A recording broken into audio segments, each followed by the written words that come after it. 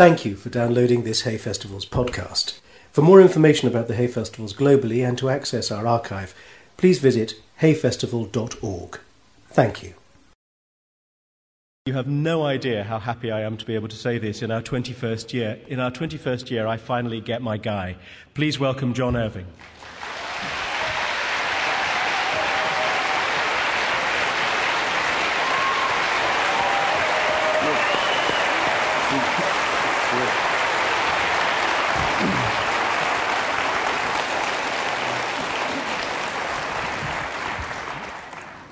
John, thank you very much for being here. Welcome.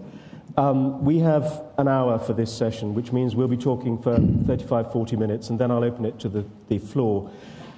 I could quite happily spend all of today talking about each one of John's books. So can I just cover a few big picture things before going into specific novels?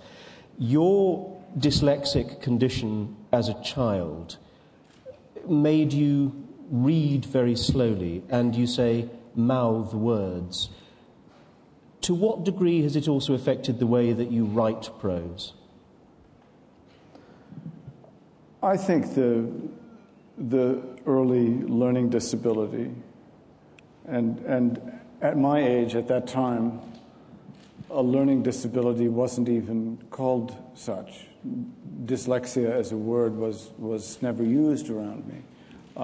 It was simply presumed that I was slow in school and generally slow to catch on, and that I made a preternatural number of mistakes at everything, not just verbally, but mathematically.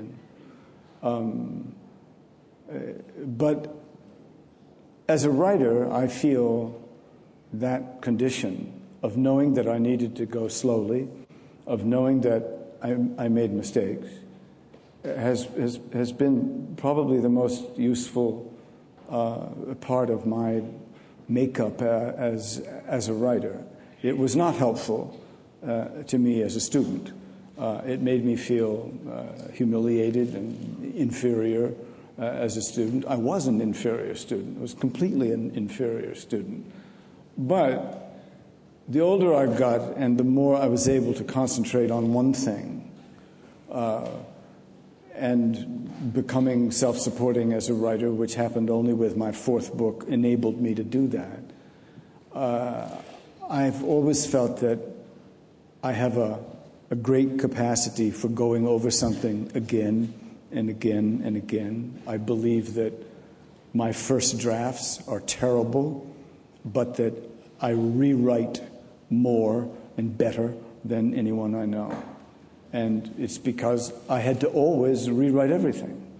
And it also gave me my method of composition, which is extremely slow and over-planning, in that I need to know the last sentence of a book before I begin thinking about the novel seriously. I write the last sentence first, and I make my way backward through the plot, and plot is everything to me, until I recognize what the first chapter should be, and the last thing I come to before I begin writing the book in a consecutive order is the first sentence. So that period of time, that process from last sentence to first sentence, could be a year, could be 18 months, in the case of two books, longer. In the case of the novel I just finished in first draft, only 7 months. That's fast for me, from last sentence to first sentence. In 11 out of 12 novels, the last sentence has never changed. Not a word, not a piece of punctuation. But the first sentence is always a very vulnerable one. I'm subject to changing first sentences a lot. I could have told you the last sentence of the novel I'm still writing 4 years ago, and I could say with certainty, now that I've finished the first draft, that's what the last sentence is. But the first sentence, it still could change. Is the last sentence then also the hook that brings you into the novel? it's the emotional hook that brings me into the novel, and I don't write novels for intellectual reasons. I intend to move you emotionally or fail to move you emotionally, but my intentions, my reasons for writing a novel are emotional, which is another reason I want to know how it ends before I spend 5 years writing a book. I want to know, is there something at the end of this story that really hurts?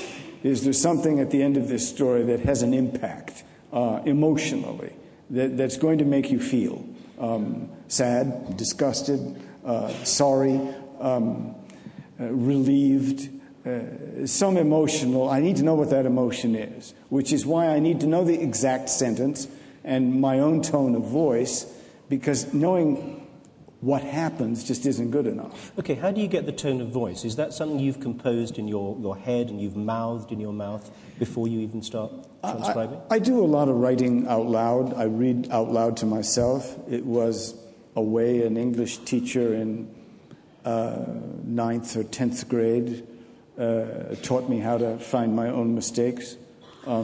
Always read out loud to myself. I hear everything I write out loud. I think the sentences are long because you can sustain a longer sentence when you go very slowly and go over it many, many times. It isn't just my love of the 19th century novel that makes me enamored of semicolons. I like semicolons because I rarely meet a sentence in which I am quickly through. My novels are long because the passage of time is generally as important as any major minor character in them. And I don't know how you write a short novel if 50 years are going to pass. And if one of the most important features of that novel is what is the effect of the passage of time on the major characters in that story. There's some notable exceptions to that. Flaubert is a simple heart, but he was writing about a very simple character in that case, and it's a one-character novella. But most novels where a significant amount of time passes perforce need to be long. The size of your novels are, as you say, pulling back to the 19th century. They are maximalist, fully engaged with a whole swathe of history and a big society. They're peopled very fully with characters. You started writing at the point at which a far sparer, shorter American fiction was dominant. How have you reacted against that, and how did you find the Dickensian model which you've pursued? Well, Dickens's Great Expectations was the first novel I read that made me want to be a writer. I was almost 15 when I read that book, and I reread it immediately, and remember that I was 15 when I finished it the second time. And I'd read a lot of other novels that hadn't made me want to be a writer at all. And if I had been given a steady diet of modern or postmodern novels, the chances are good I would have thought of something else to do. I loved the novels of the 19th century. Among my fellow Americans, my favorite writers are Herman Melville and Nathaniel Hawthorne, who I don't look upon as American. I look on them as New Englanders, and I look upon myself as a New Englander. For those of us in Old England, what does New England mean in that context? Well, generally it means that we think the rest of the country is stupid.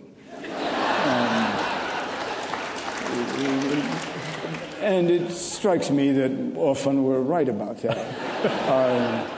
We're never much in step or in touch with what the rest of the country is doing, or, not to make too fine a point of it, how the rest of the country is voting. New Englanders are either perceive themselves as different or we are. We feel the rest of the country has kind of sold itself to advertising, and they don't really understand that the way we do, that we are a part of the country where industry has left us. The farms don't work anymore. We support ourselves by tourism, and we hate tourists.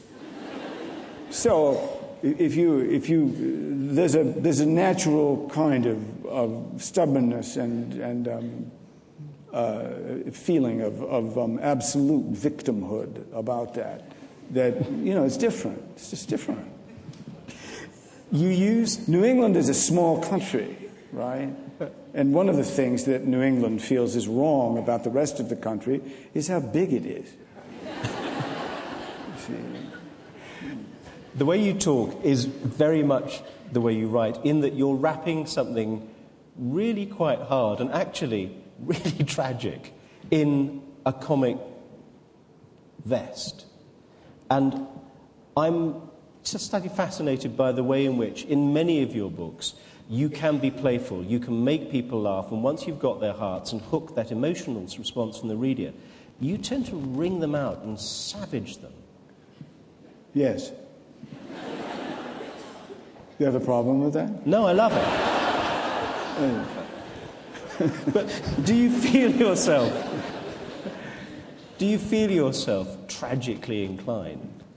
Because I'm wondering how much of the comedy, wonderful as it is play. Yes. You're quite bleak, John. Yeah, the comedy is play, but it seems to me that it is a way of misleading the reader in a purposeful way. I believe in plot. I believe, as E.M. Forster said, yes, oh dear, yes. The novel tells a story. And I know what I'm going to do before I begin. The story pre-exists my writing the first chapter. It's as if it already happened to these characters, and my responsibility is to the language and to the proper order of events.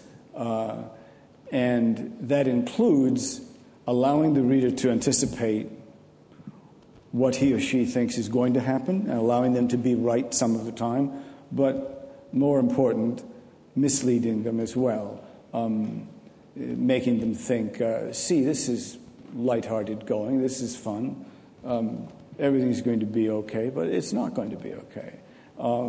You want your readers to like and sympathize with some characters, to detest other characters, and then you want them to be a little wrong. But it is a manipulation. I've heard many of my fellow contemporary writers say words to this effect, that not only is plot old-fashioned or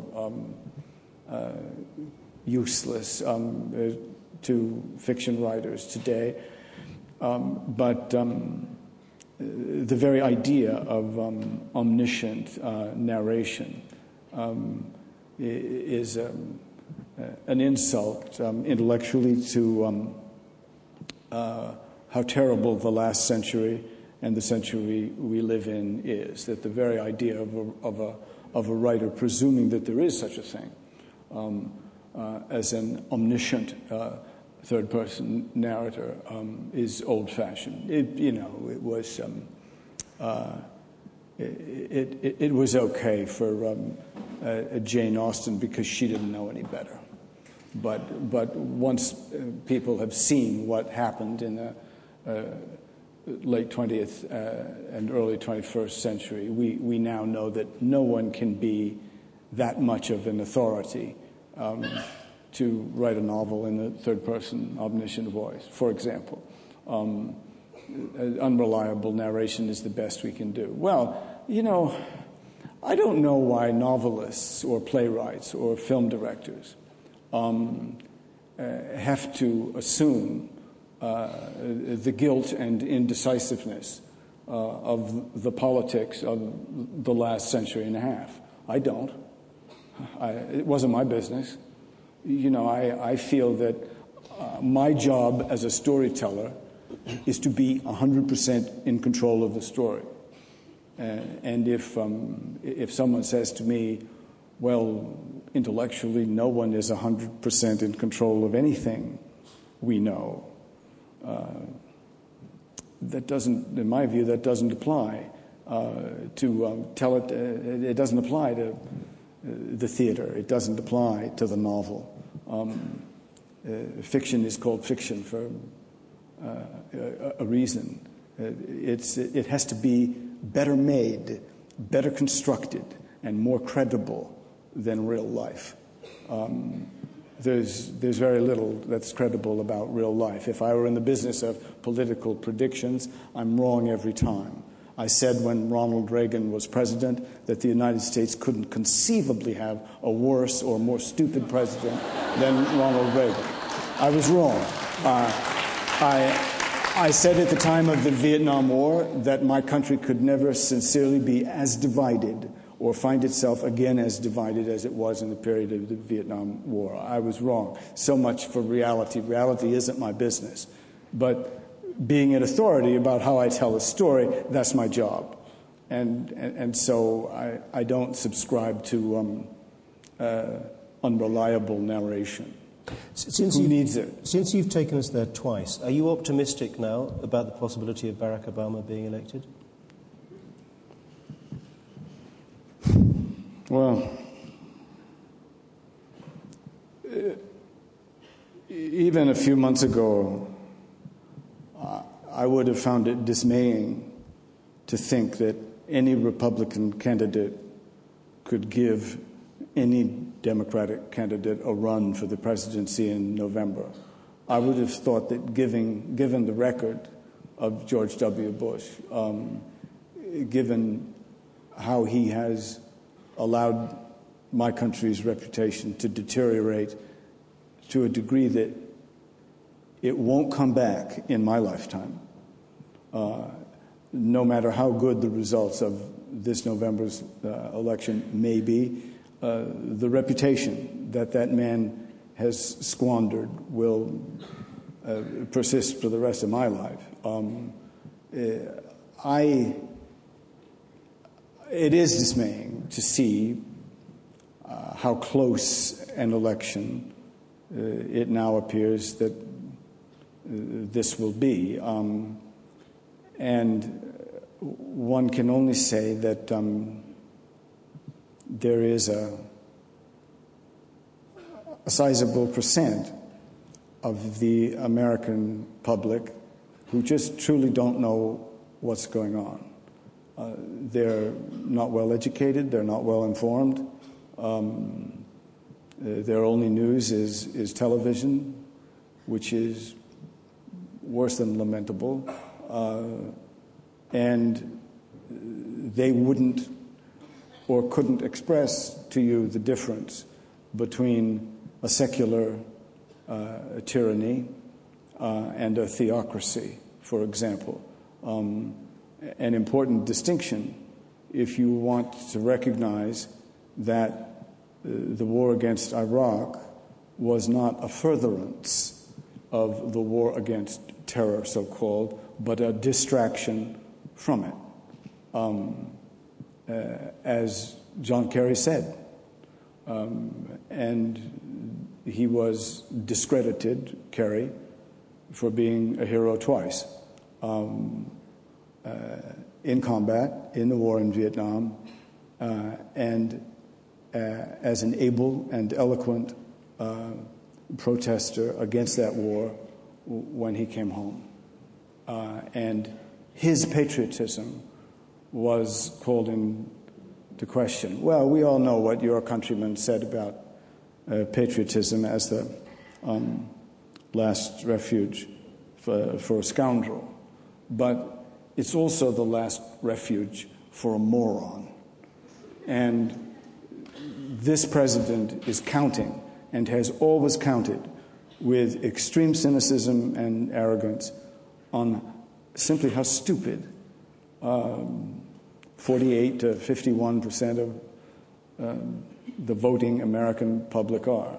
You can't hear a politician, even the ones I like, say the American people without sounding positive about them. I don't say the American people and sound positive about them.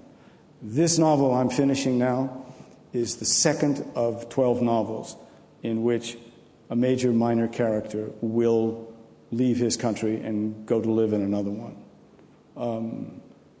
And it's hard for me to write that. And it's even harder for me to think that I might do that. But I might. That's a work in progress. I might. I'm not kidding. I might. And everyone who knows me knows that. There's an extraordinary degree to which, although you are often thought of as a master storyteller, as a great entertainer, it seems to me that something that's often not said about you is that several of your novels carry very heavy political punches. And when you're saying that that's not on your mission, it occurs to me that nobody who reads the Cider House Rules will not have to think about the issues that it raises, specifically your stance on abortion. Nobody who reads Prayer for Owen Meany will think about war not rethink their thinking about war.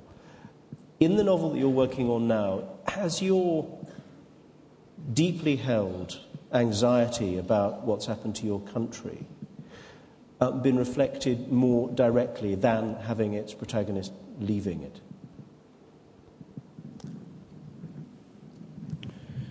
I'm kind of alluding to the Tom Wolfe thing. When he said, you guys, you three big guys, Mailer, Updike and you, were not, ridiculously said, you were not addressing the big American issues. It seems to me you clearly were, but I'm just interested to know, given how political you are, you've 3 times alluded to big American political issues here. Are you now feeling yourself to need to engage more in your work? No, I don't feel a need to engage more. You're right to single out A Prayer for Owen Meany and The Cider House Rules as the only 2 of my 11 published novels that I would call political, but they are political novels. The Cider House Rules is maybe more of a didactic or a polemical novel than it is a political one. Owen Meany is decidedly a political novel about the Vietnam years. This one, I'm still rewriting it. It's too soon to say. It will be a political novel and seen as a political novel, but its politics are not as specific as abortion politics or as abortion politics or the history of abortion politics in the U.S. I'm such a slow processor, to go back to your first question, not only a slow editor of my own language, but what I mean by a processor is you got to keep in mind that I wrote my Vietnam novel, Owen Meany, 20 years after the war in Vietnam. I needed to wait that long to know what still made me angry about that time. Because long after the fact, what you should be writing about is what still makes you angry, what you don't get over, what you can't get over. And a number of my fellow writers who wrote Vietnam novels,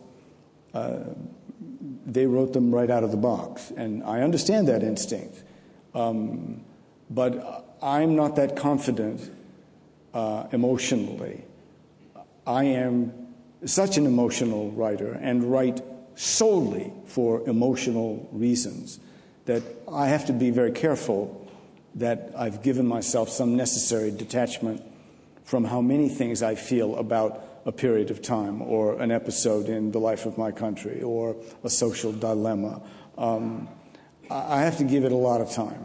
In the case of the Cider House Rules, I purposely set that novel back in the 1930s and 40s because I wanted to detach my story from the political hysteria of the abortion debate today.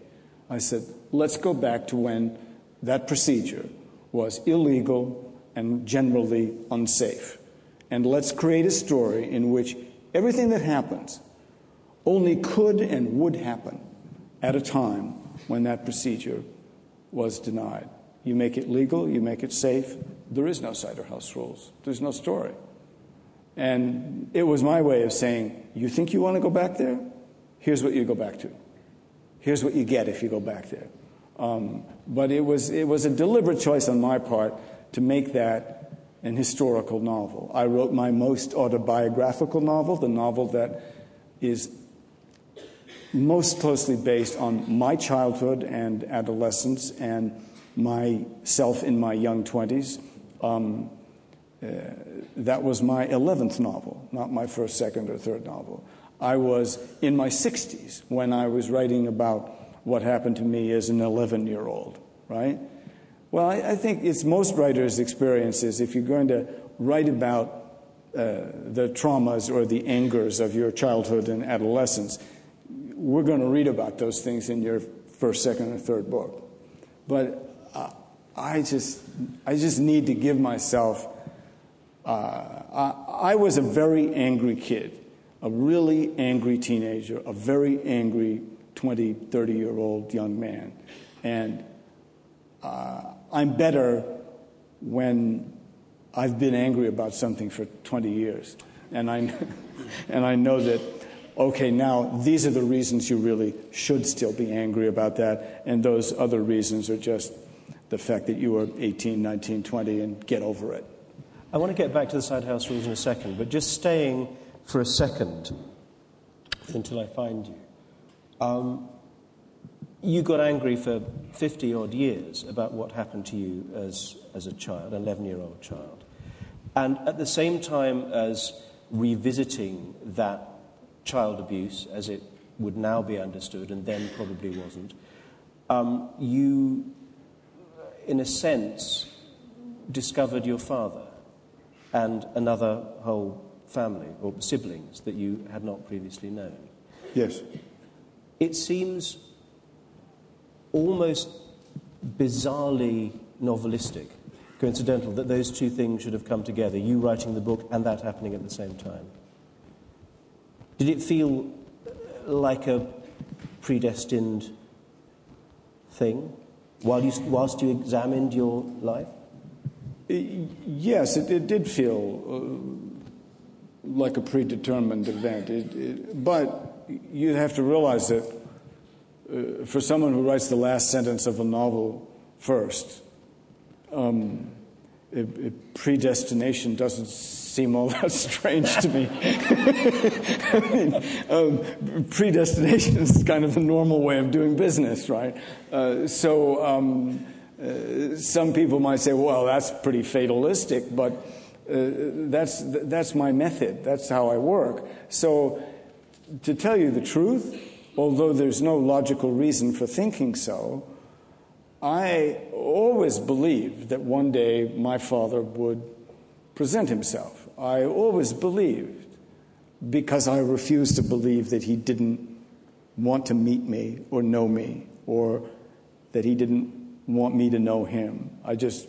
As a child, I said, no, he must really want to know me, but something's keeping him from it. He's in jail, or he's crazy, or, as it turned out, he was a little. But it was a gift to my imagination that my mother and no one in my family would tell me who he was, because when you're denied that kind of information as a kid, you invent him. I was inventing him all the time. I could think of 100 reasons why he hadn't quite yet come and introduced himself. And when I then learned later that He used to come to see me wrestle, and then someone said, well, no, maybe he didn't.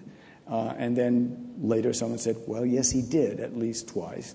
Well, I then naturally believed that he was reading what I was writing. There's no evidence that he did, or that he didn't. We don't know, right? But I actually put things in my books that he would know I got from him.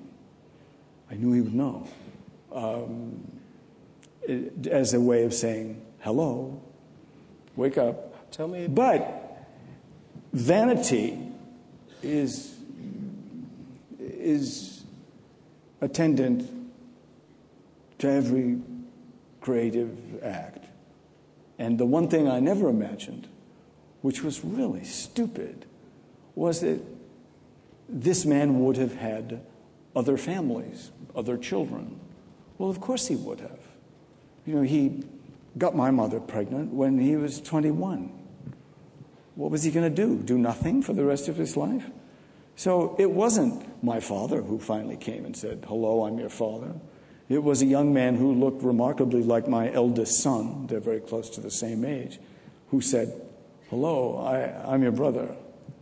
And of course that was the way it was going to happen. But I thought, well, not only does my father think of me all the time, but he wouldn't dare have other children.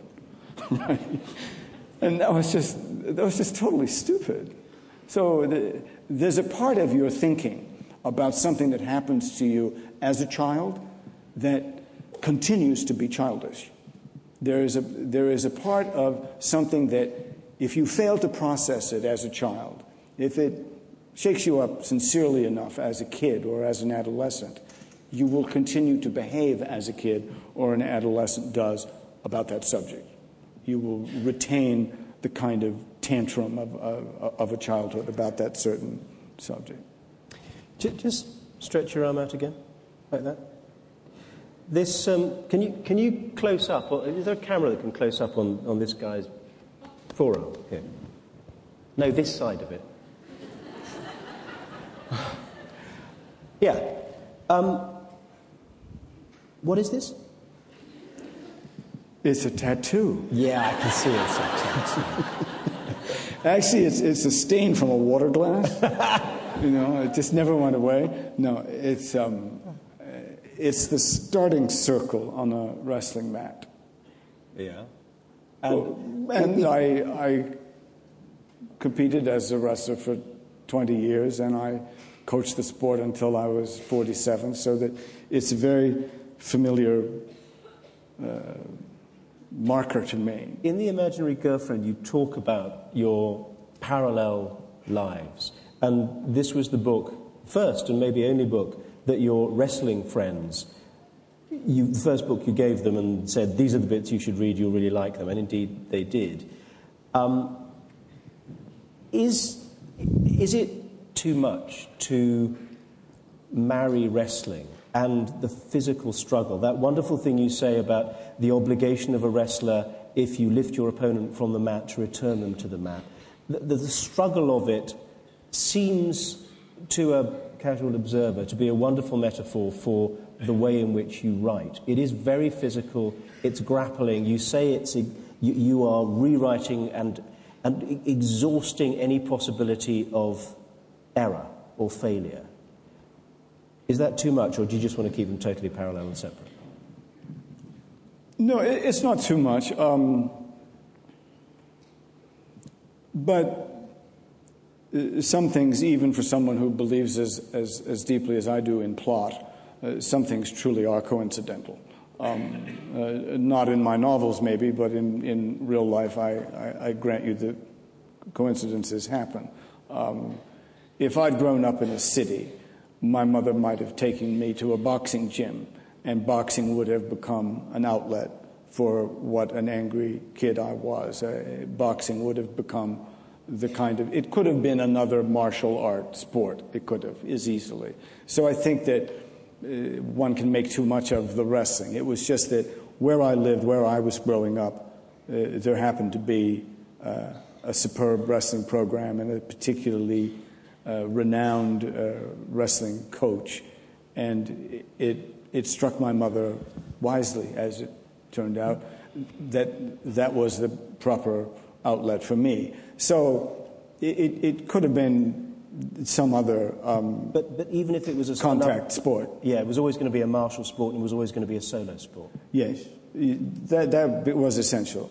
But for something I got into for the wrong reasons, because I was angry and it was an outlet for that, I did it long enough at least to recognize that in the case of anything you do well, you don't do it angrily. You make a study of it. You do it with the greatest amount of patience. You make a discipline of it. And everything you do well, whether you're memorizing lines, whether you're writing, whether you're doing a sport, requires an enormous amount of repetition. And I think what I got most that was of use to my writing from 20 years of competing as a wrestler was how much sheer repetition goes into the preparation for a 6 or 7 minute match.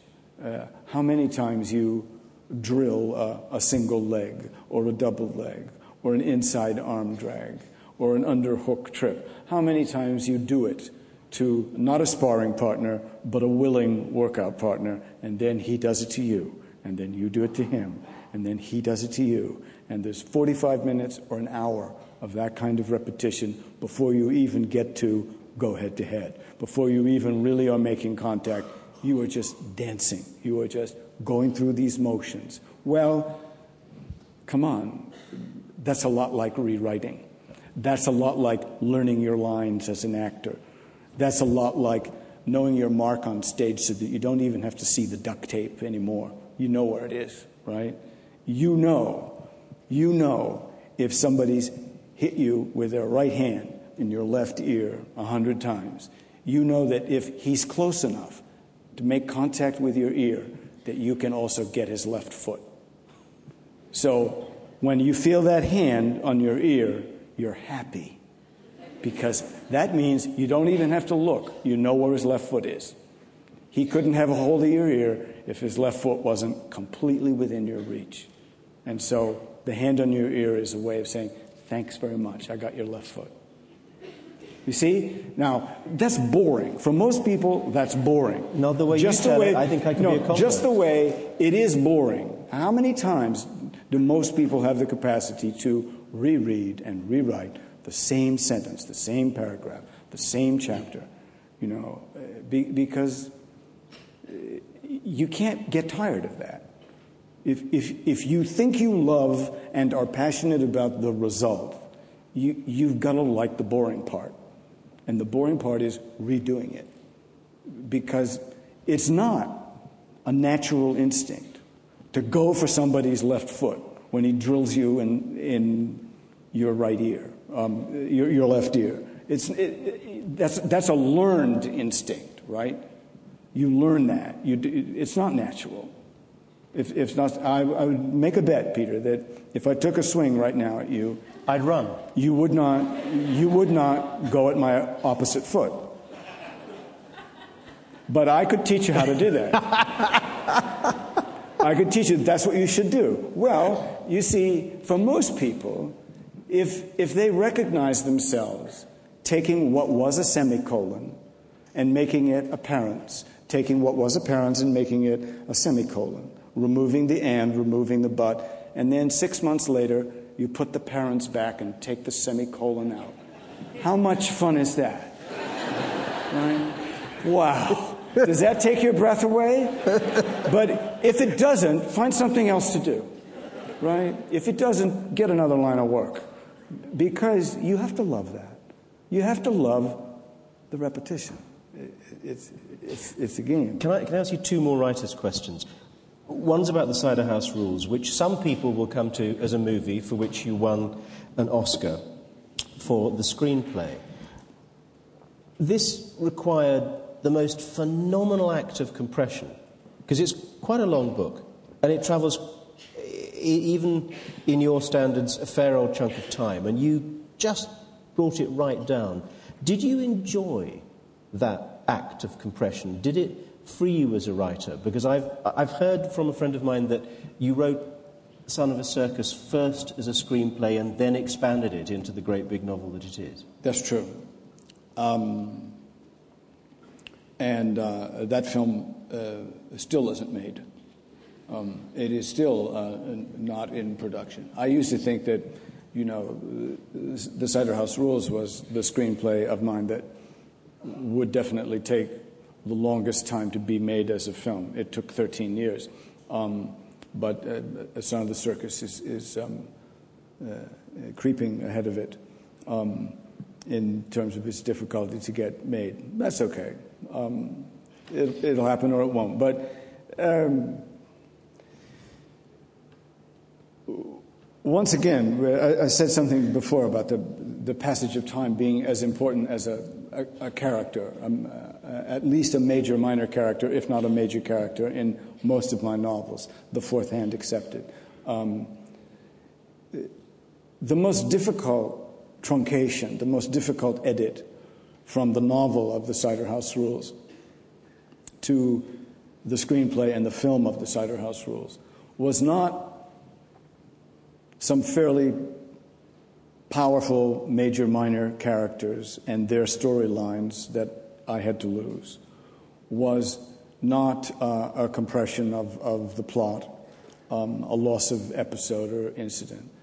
The hard part was that novel takes place over a 15-year period of time. And I believe that the passage of time is something that novels do exceedingly well. You never lose sight of who a character is. If you meet that character as a child and you later see that character as an older woman or an older man, they're the same character. But try getting away with that on stage.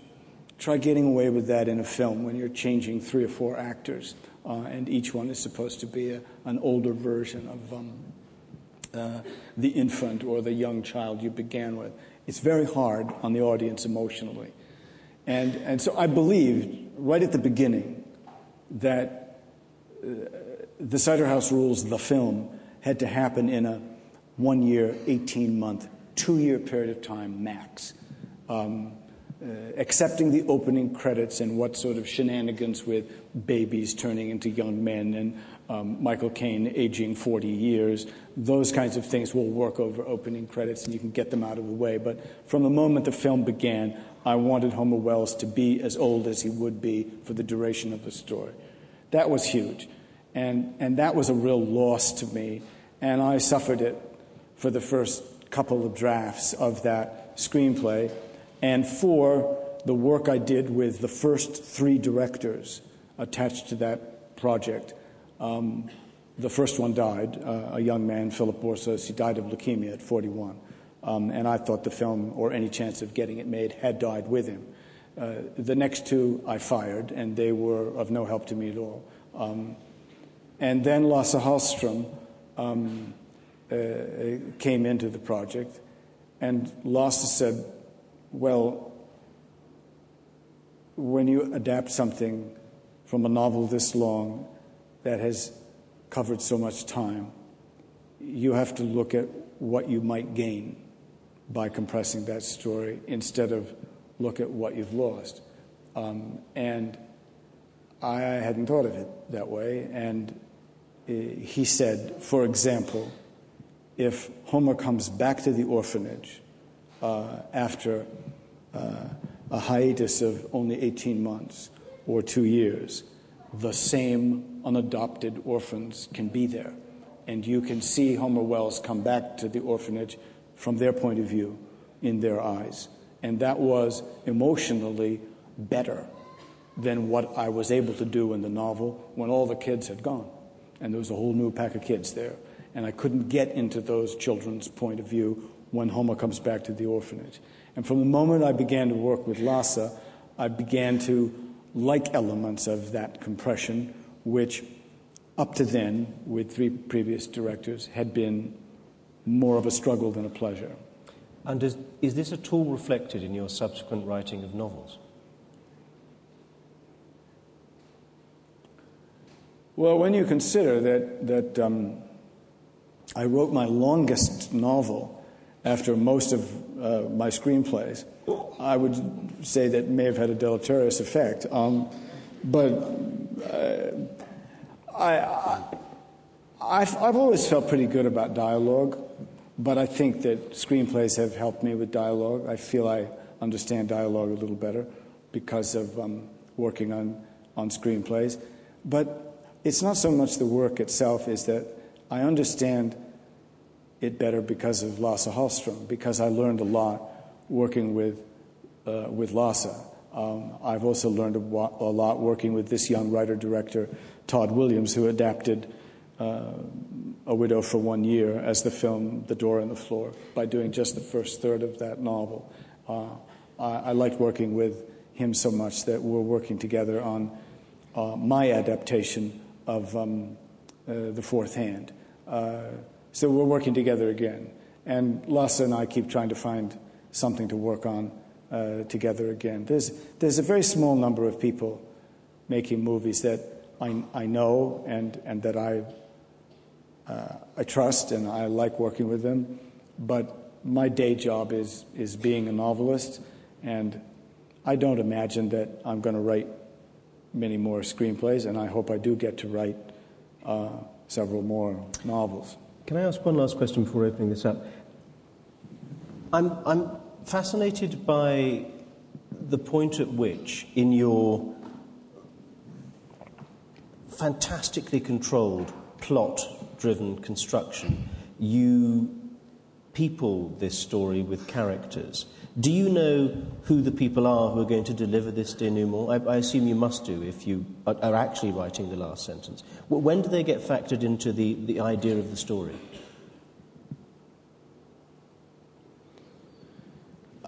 One day you've been thinking about characters and a situation and a location, a landscape, and maybe it's been going on for 3 or 4 months, and one day something gives you the clue. January 18th, 2005, I had an appointment with an orthopedic surgeon. I've had a few. I was driving on a snowy road to this doctor's appointment, and a Bob Dylan song was on my CD player. I'd heard it 100 times, that song, Tangled Up in Blue. I had a job in the Great North Woods, working as a cook for a spell, but I never did like it all that much, and one day the axe just fell. That stanza, right? Just that stanza. And I don't know why it jumped out at me. I can't tell you the connection, but I had been thinking for some time about a cook and his son who become fugitives, and something happens. But I heard that song, and by the time I got to my doctor's office, I knew the last sentence of this new novel. He felt that the great adventure of his life was just beginning, as his father must have felt in the throes and dire circumstances of his last night in Twisted River. And there was the title, Last Night in Twisted River. And it was in a 15-minute car ride because of a Bob Dylan song. I had the title, I had the last sentence, and I wrote it on a pad of prescription paper in my orthopedic surgeon's office. Unfortunately, she came into the office while I was doing this, and she thought I was giving myself a prescription. See, what are you doing? Were. And so I said, no, it's my last sentence. You want to read it? Because it wouldn't change, you see. Now, from the moment I get that, I just see it all. But I see it in reverse. I see it from back to front. And I have to unravel it backwards. And then, as I say, in this case, 7 months from there to the first sentence of the first chapter, that was pretty fast. But I'm still, as I told you, I mean, the first sentence still could change. A much less complicated sentence, but like most first sentences to most first chapters, it's an accident in progress, right? What you want to have in a first sentence is you want to walk in on someone. You want to turn your head and see something you shouldn't have seen. It's just a moment, and it's just a moment, and it's. But I'm still not 100% about the first sentence. The young Canadian who could not have been more than 15 had hesitated too long. Uh-oh. Trouble, right? That's all you need to know, right? It's just, and what will this hesitation cost him? A lot, right? So I don't know why the process works that way, but I trust it. I just trust that if I don't rush it, I'll get there. But the key for me has always been go slow. Just go really slow. Do it again. Do it again. And it seems to work. It works. Seems to work out. For the rest of this new novel, please join us tomorrow when John's very kindly agreed to read some of it. I'm sorry to have taken so long, but I didn't want to stop, and it's my festival. We've got some time for questions. We've got, first one from over there, please. Oh, sorry, I thought you were saying there was somebody there. There's a guy down here who'd really like to ask a question. Is there anybody over there who'd like to ask a question? Yeah, back there, second. And then the lady there. Thank you. I was interested in your analysis that something that happens in childhood can influence an event later on, can influence the logic of how someone reacts to an event. And I was reading Until I Find You recently, and for me, the deal didn't make sense from an adult point of view. You know, the father, the brother, the sister could have come and found him, but didn't. And it didn't kind of, when you talk about the childhood thing persisting, does that really explain why that didn't happen? Why he didn't come and look for him when the mother had died?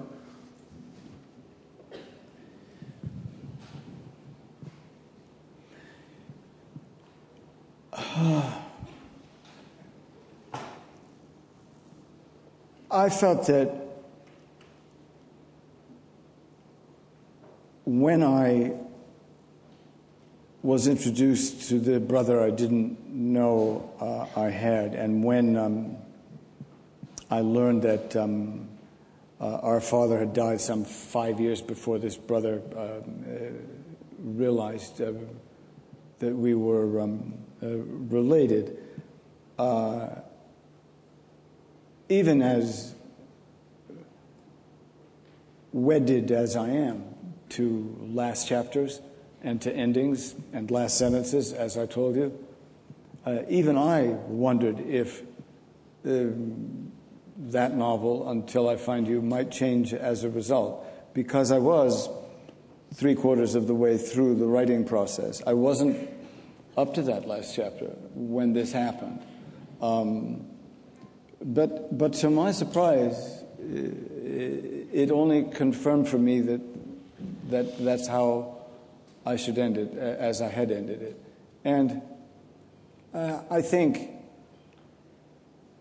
that ending, like a couple of others in a couple other of my novels, reflects a habit, which is the unhappier the novel, my tendency is to make the last chapter a little happier. The happier or more comic or more mirthful the novel, the ending is not nice. The ending is harsh. And that part of the process isn't planned. That part of the process seems to be more, to the extent I ever can be, spontaneous, more spontaneous. But I felt that the test in that novel for me as its architect, as its writer, was that the character who I wanted to have make the most memorable and sort of uplifting impression on you at the end of the story was someone you had only heard about from the beginning of the book, and who is not what you had expected to find. And I think in my own case, now that I know I've spent a lot of time with these two brothers and a sister I didn't know I had.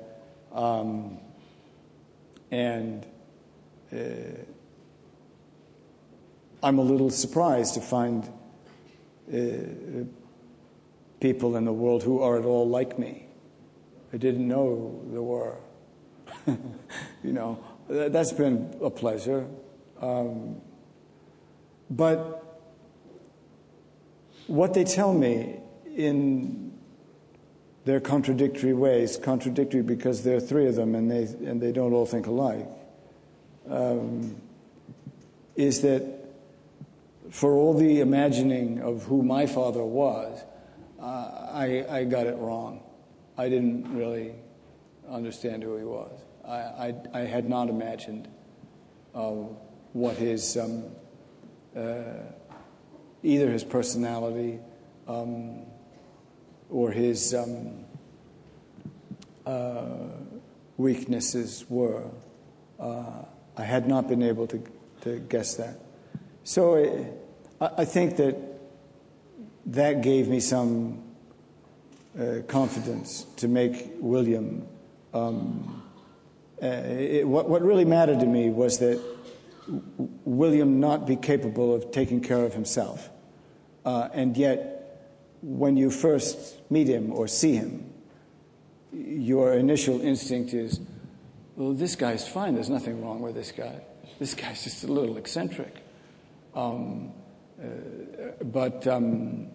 William is where he is and can never get out.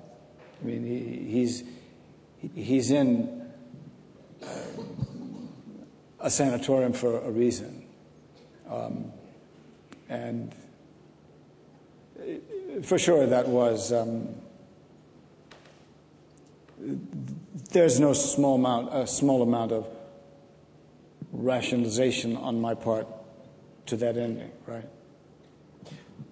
A question from over there. I've just finished writing my dissertation about you, and my question was, are you a feminist or a misogynist? And I decided that you weren't really either. So I was just wondering whether you consider yourself to be either, or something in between, or something totally different.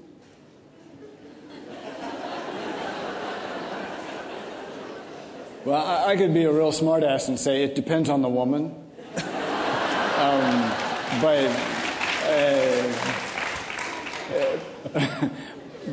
But as a novelist, it might be safer or to say it depends on the character. Maybe the best answer to that is I sometimes think that autobiography in fiction is very superficially understood when it's understood at all. And that is that it's easy and not very meaningful to identify those minor characters in one's novels who were based on actual people one knew, and so what? Or the truth is there are lots of characters in lots of novels who are based on 20 people the author knew. One character, right? There are lots of qualities in characters in novels that are hugely common, and that you're not generally writing about one person, you're writing about a number of people like that. But I think what is more revealing autobiographically in fiction is a character or characters who repeat themselves from novel to novel. And they're not based on anyone you ever knew. In other words, think of how important Hester, Melanie, and Emma are to A Prayer for Owen Meany, The Cider House Rules, and Until I Find You. And they're the same woman. There is often, not always, but often in my novels, a bigger, sexually aggressive, threatening, physically unbeautiful woman who looks like the greatest threat to the younger, less mature, less sure of himself, often physically smaller male character. And this character who introduces herself as a threat, as a menace to the main character, turns out to be that character's best, or in some cases, only friend. And there's been an awful lot of presuming that I must have known an Emma, a Melanie, or a Hester. But what I know is that I wish I had. What I know is that character may be the most autobiographical character in all of the novels, because I am drawn to her precisely because I didn't have anyone like that in my life. I never knew anyone like that, and I wish I did. I wish I had known such a person. We only have time for one more question now, but there will be more questions tomorrow. Can I also just ask, if there is anybody who would like to join the BBC World Service Book Club session tomorrow morning to talk specifically about the world according to Garp, they're looking for 20 people to join the book club. If you'd like to join that, please will you come and meet Karen Holden, the producer, who'll be standing just over there in that doorway afterwards. The last question is yours. Sorry, hi there. My question kind of echoes the last one. I've always thought that you were a feminist, so I haven't done a dissertation on those. So, but one of the many things I love about your work are your female characters, and I would think more Jenny and Garth than the ones that you mentioned. And I just wanted, to ask, they always seem very complex, very well formed, and how much of that is informed by your own sort of childhood raised, do you think, in a sort of house of women, as you spoke of earlier? Well, I was very close to my grandmother. I grew up with my grandmother because my mother was gone a lot, and the father was a mystery. And so I was closer to my grandmother and lived with my grandmother, closer to her than I was to my mother. I saw a lot of my mother's sisters, both older than my mother, my aunts. And my grandmother's housekeeper was another very certainly positive woman in my sort of early childhood. Until my mother remarried when I was 6, there were no men around.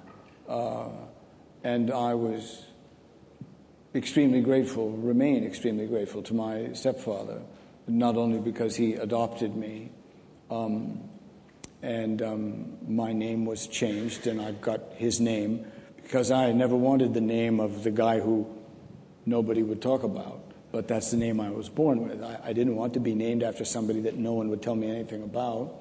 That wasn't any fun. I thought, what is this guy, a serial killer?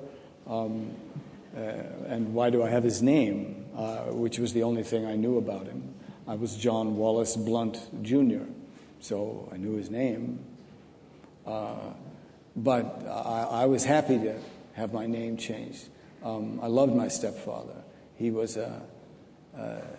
the best thing that had happened in my life so far, and he became a kind of barrier between myself and my temper, and my mother and her temper, because we both had, still have, considerable tempers. And my stepfather was, he was a referee. I mean, he got in the way. He ran interference, My mother was a very strong and strong-willed person, and she's my mother, so I have to love her. But I didn't always. And she's not an easy person to like. Politically, she's easy to like. Socially, she's easy to like. But when I would meet people as a child, as a teenager, as a young guy in his 20s and 30s, and people would say to me, after 5 minutes, 5 hours, 5 days, 5 months, Jesus, you're really an angry person. I always said, you should meet my mother. And so those influences were positive in some way, less positive in others. But there was no absence in my life, let's say, of strong, sharp-tongued, and determined, purposeful women around. My grandmother's housekeeper lost a leg and wondered why this should interfere with her ability to be a cook. And I remember her saying very distinctly, well, to my knowledge, I never used that leg in my cooking. So I grew up with these people, and it was one of the pleasures of meeting so late in my life these two brothers and a sister I didn't know I have. Was it?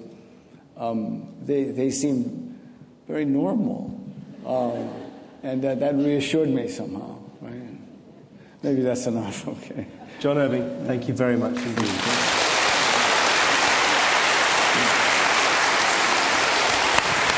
Thank you.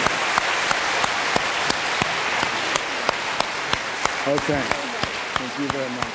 Thank you.